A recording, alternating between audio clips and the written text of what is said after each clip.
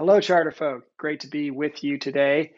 As many of you will remember, we've decided here at Charter Folk that we're just going through a period where there's just so much challenge in the environment that we need to do a better job of just bringing oxygen into rooms, allowing people to access new resiliency, new energy during this time of challenge for charter schools and for all of public education beyond anything that we've seen before. And when I was doing a mental inventory of who are all the extraordinary people I've come into contact with who have specialized in bringing oxygen into rooms, who are people that have been able to energize me, who are people that have inspired me, with their own resiliency, at the very top of the list is Linda Brown. And so when I reached out to Linda and heard that she would be willing to be a part of a Charter Folk Oxygen Bar conversation, I was absolutely thrilled. As Charter Folk will know, Linda Brown is a legend in our movement. She is in the National Charter School Hall of Fame. She was the founder of Building Excellent Schools, and she continues to do an unbelievable job of helping kids and communities access improved education. And she does so overcoming such insurmountable obstacles all the time. So I'm just absolutely thrilled to have Linda here with us. Linda, thank you so much for being here. Thank you for everything you've ever done and for all the inspiration you've offered to me over so many years. But thank you for being here today to share thoughts with folks about the Oxygen Bar. Let me just ask you, what is it, Linda? What is that special thing that you have that allows you to just keep pushing forward on behalf of kids, the resiliency that you can find, but also the way that you rub off on others, like you've rubbed off on me, to help people get through what would seem to be insurmountable challenges? I don't know. I have no way to answer that. I would say it's my stubbornness. It's a total belief system, and I don't want anyone to mess with it. And that makes me very stubborn. And at that same time, it keeps me on point. So the reason I say that I'm not the famous one here, the famous people right now in the broadcast are the fellows I'm bringing to you who have incredible schools. One has been with it for 10 years or more. Usually when you see a lapse in interest, and that's Legra Newman, who absolutely won't give up. She won't and doesn't give up. And a newer addition to a school that is of great moment is Dr. Christopher Manning, who has shown incredible stubbornness. I mean, I do gravitate to the stubborn people. and I do actually, everyone who's listening, I do take issue with Jed's using the word that I don't use. I say persistence. He says resiliency. I say persistence. And I think along with persistence is just plain stubbornness. I won't give up. They won't give up. And I give you two people today who never give up, and who I saw, I just thought of an answer to this. The reason that keeps me on point is that I watch what happens to unfinished business. I meet Christopher Manning on a Zoom calls from Zanzibar, Russia. I don't even know half of the places that I've talked to him from.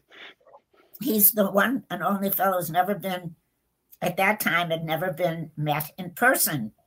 And that was taking a huge leap for us. And Legra,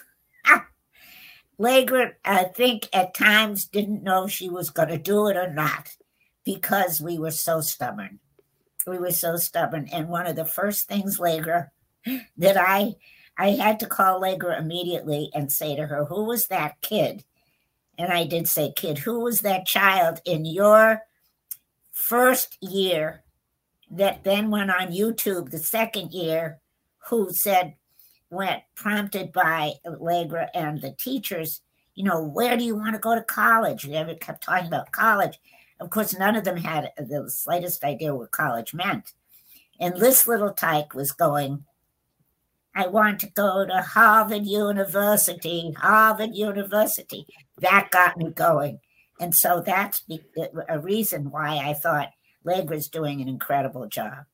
And also the child who said, I want to be a paleontologist. The kid was in the first grade and he was saying paleontologist without issue. So Legra, how do you do it? And it's 10 years plus in.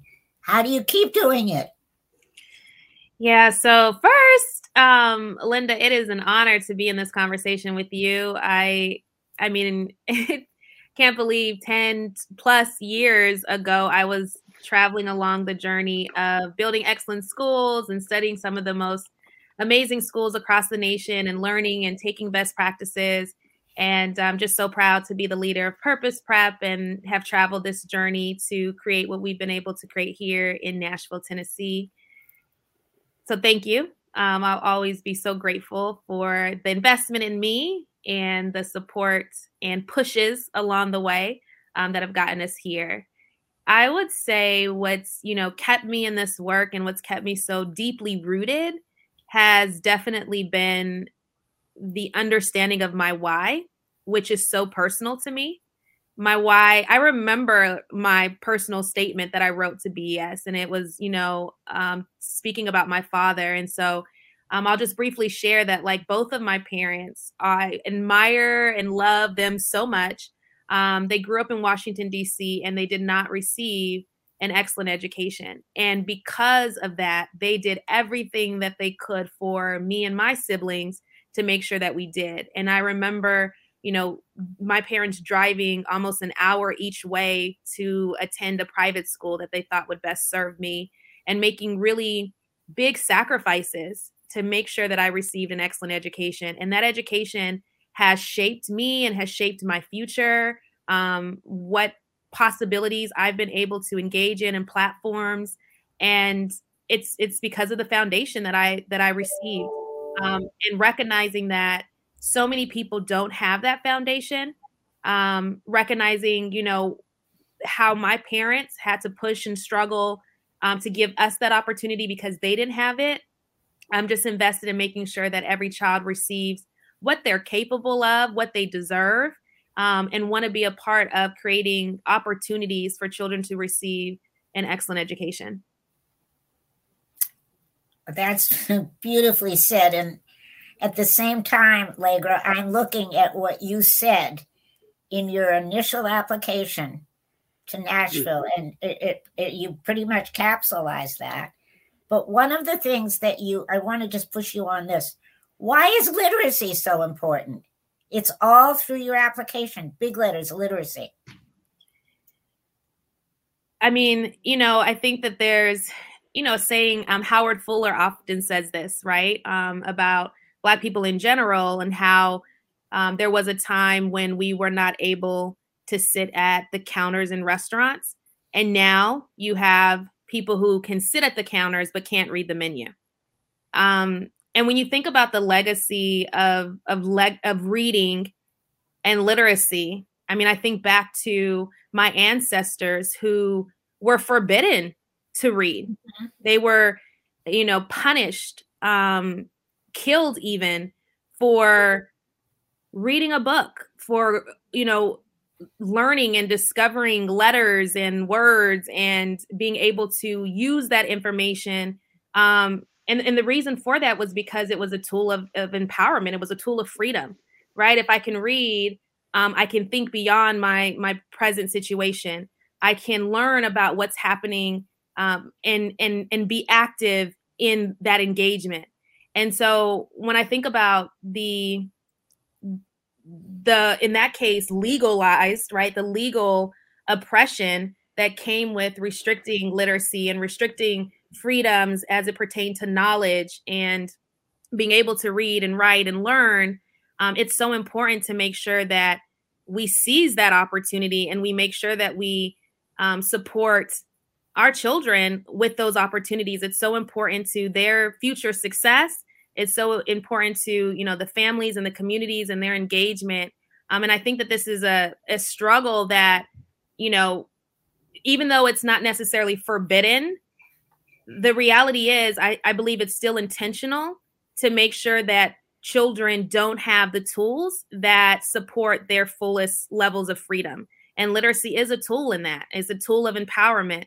And that's why it is acceptable and has been acceptable in our nation for schools to be chronically failing families and communities. And that's why I'm so passionate about the work that I do, because, Purpose Prep, I've been trained and I've seen the work of other school leaders across this nation, many of them building excellent schools that are doing the work to make sure that we circumvent the status quo and make sure that our children have the opportunities that they deserve to be liberated, to be empowered, to experience the fullest levels of freedom. And rooted in that is the acquisition of literacy and being able to have the freedoms of reading, writing, and being able to express yourself in your own words, in your own language, in your own right. And literacy provides that for people. Thank you, Legra. Legra did not know what questions I was going to ask her, so I'm delighted, and I appreciate everything you just said. Chris, I am ever grateful to Zoom, because without Zoom, you and I wouldn't know each other. And I was just afraid in my knowing Chris through Zoom. He was, where were you then? Kyrgyzstan? Kyrgyzstan, yes, Central Asia. And we met once a week because I didn't know how to handle this. But, you want to talk about stubborn or persistent or resisting. I mean, irresistible he was. But I had to make sure that I felt that I knew him, because I had to represent him to the larger team. And I was afraid that Chris couldn't smile, because through all of the times we were on Zoom, he never cracked a smile. And I think finally I said to him, "Do you ever smile?" And he smiled, and I knew it was okay. But this was someone who wasn't always full throttle in with what Building Excellent Schools was advocating. And I don't know why, because he's almost the perfect storm. But the story that I want you to tell, Chris, is about the studios. Yes, well, thank you, Linda, for inviting me and being able to speak here. Like, Legra Newman's a legend in charter world. I remember studying her school back in the day during the fellowship. So honored to be here again. Thanks for having me here. Our school, our birth story is unique in that we are the only school, at least in New York State, rather, that opened during the pandemic. So we weren't intending to do that. We designed our school in 2018, started planning in 2019, and then when 2020 rolled around, early 2020, the pandemic became a reality. And many organizations and authorities pretty much told us to stop and do not take additional planning year. We said no. We said we already signed up 70 kids, 70 families. We said we're going to open a school. We're going to open a school. We weren't able to bring them inside of a building. We weren't even able to secure a building at that time. We had to secure a temporary building. But we decided, okay, how are we going to equip our kids in order to start the school? Prior to that, during the fellowship, as I mentioned, and Linda knows this, my mother was terminally ill during the fellowship. My mother lost a battle to ALS, but during her terminal illness, I remember going to visit her, and I remember that they had converted my niece's bedroom into a hospital room. And I was impressed how the hospice care organization was able to come and convert a space in the house into everything that was required. And a nurse showed up during the week to provide that service. That was with me during this time. And I remember I said, well, you know what? We already purchased the chairs, the desks, all the equipment. Let's just take all this equipment and take it to the kids. So we rented 2 U-Haul trucks, and we took all the chairs, all the desks, all of the laptops, Wi-Fi hotspots, all the material, and we delivered it to every child and said, we found this place in the house and said, this is going to be where you go to school. We gave them a privacy backdrop to put on the back of their chair, 2 uniform shirts, and everything they possibly need to get through class. And then we purchased 2 vans, and we delivered all their breakfast and lunch every day. So class still started at 8:30 every morning. Every student were doing their tasks. We did all of our assessments. We had a modified schedule to reduce the screen time, but we ran school for the entire year remotely. We did our award ceremonies on their porches. I brought the mascot. We brought the cameras. So, and we still were able to give them, as much as possible, a really impactful academic year. And that was, to your point, Jeb, the result of stubbornness. When I came back to the United States, to open the school. The first school I ever opened was in Bangladesh, and those were in some very difficult situations. And I remember when I was thinking to return to the United States, I wanted to do the exact same thing. I knew I'd have some kind of barriers, but I knew I'd be able to get around them just by using my head and creativity, and most importantly, using a team. I'm a military veteran, and teamwork was kind of grained into our heads in the Air Force. And that's what came to surface here in Buffalo. And that's why Buffalo Creek Academy exists. I couldn't be more proud.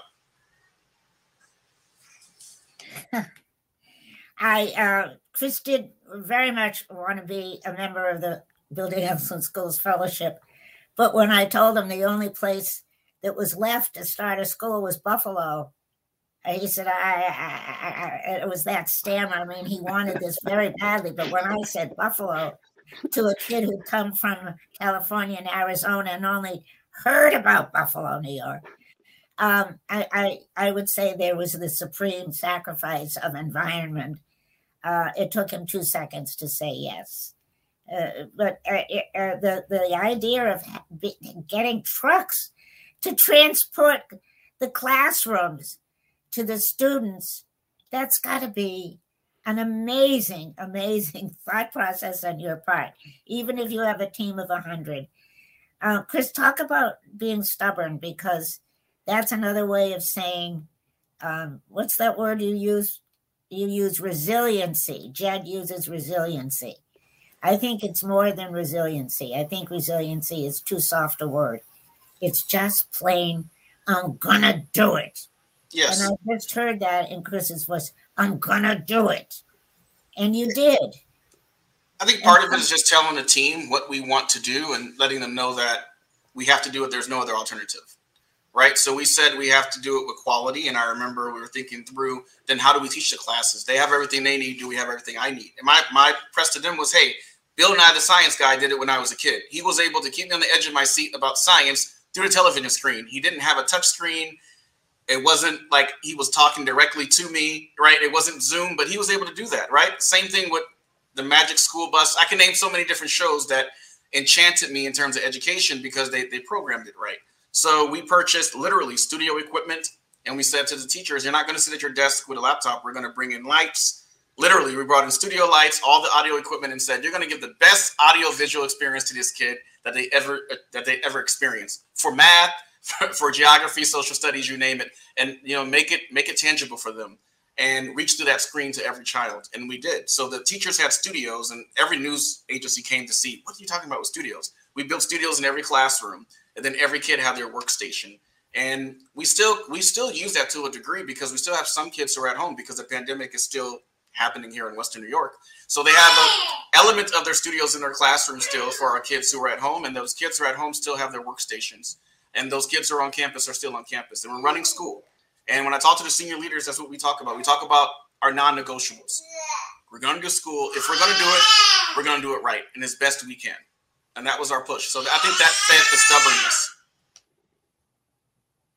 Excellent. Excellent. I don't know where to go with this because you've heard the stories, just 2 stories. That's 2 stories out of 129 or 140 stories. But it's 2 stories of schools that are doing an excellent job. I think, my job all along has not been about mere schmear schools. It's been about schools that excel, that are show-off schools. And that doesn't mean they show off. It means that their students are showing up and showing off every single day. So thank you so much, Jed, for having us be part of an oxygen bar. Well, Linda, thank you so much. As ever, you just bring oxygen into every room. Legra and Chris, thank you so much for sharing your stories. I think that, Chris, I want to return to your story about your mom's last illness and finding within that experience something that ended up being of great value to your children and to your school. I think that there's something about people operating at those stakes. When it's those stakes, it just comes through the whole culture of the place. And there's a groundedness, right? There's a seriousness. We're going to be at each other's backs, and things are incredibly difficult right now, but we'll find a way, right? And, ALS is really at the heart of how Charter Folk came about in the first place. A very important friend of mine, a person who I learned more about charter schools than anybody else in my career when I was back at High Tech High. His name is Brian Bennett. He was unfortunately suffering from ALS, the kind that takes the voice first. And also, Brian was among the most articulate people I'd ever met in my entire life. And one of the last gestures that he was able to do professionally was to serve as an endorser for me as I applied to the California Charter School Association. And one Tuesday morning, they called me and they told me that I had been chosen. And Brian was near the end then, right? I called my wife and I shut off my phone. And I drove over to Brian Bennett's house and I found him. And I made a promise to him that for however long I would be within this role, I would make sure that the voice of Brian Bennett for what shall be forever heard. The amazing thing is that in the context of doing my work for charter schools, I've just come in contact with so many people whose voices need to be heard. And what I've realized is the promise that I brought to Brian is the promise that I should bring to as many charter school people as I can possibly find. Extraordinary people like Linda Brown, but extraordinary people like you, Legra, extraordinary people like you, Chris. You have my promise. I will always be out there trying to make sure that your stories are better appreciated. And please bring me others, because I know how many there are within this extraordinary movement of ours. So to all of you, I thank you for being a part of this oxygen bar. I look forward to staying in contact. I hope at Charter Folk that we can find a way to make your stories even more understood and more elevated in the months and the years ahead. Thank you all. Thank you. Thank you. Thanks for having me.